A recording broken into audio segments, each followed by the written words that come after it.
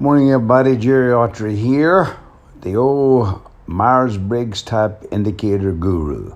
I say that a lot. I'm just kidding, of course. Learning something every day, and realize how much just sometimes accepting the fact that this is somebody's personality makes a lot of difference. In fact, one of my best buddies I'm dealing with now who is obese, and he's just the greatest guy. He'll do anything for you. He'll help you anyway, et cetera, but he has this unbelievable belly fat. Now, here's my problem. He has opened the door to me saying something to him, and so I think I'm just going to have to bite the bullet and do it. Is what I say, is it going to make a big difference? Well, I'm going to approach it from a Myers-Briggs standpoint.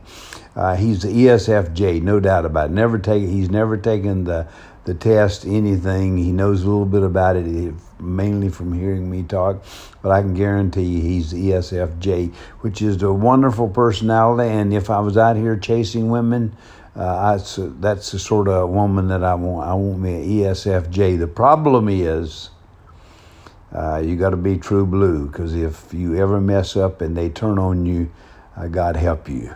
So that's kind of where we are. I mean, right off the top of my head, I'm looking for that important, spectacular 5 minutes.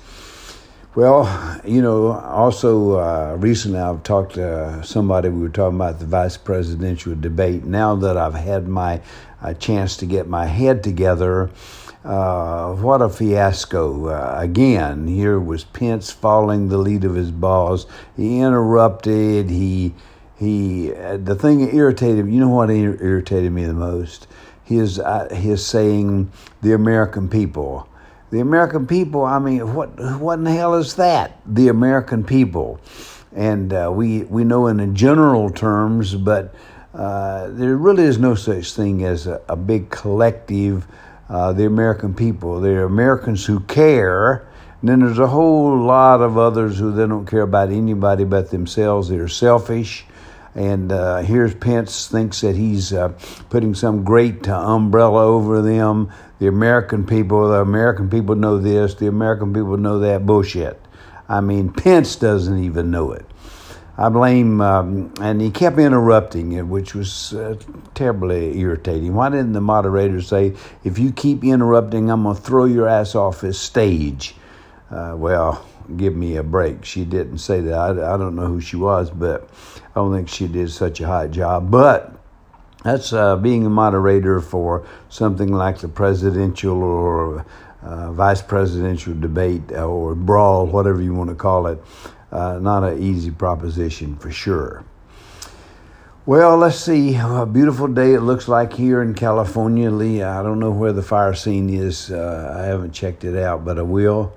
And going out for about 2 hours on a walk, which I try to do every day, try to make at least 5 or 6 miles out walking, exploring the territory, doing a little bit of running, and trying to deal with the pandemic. How are you doing?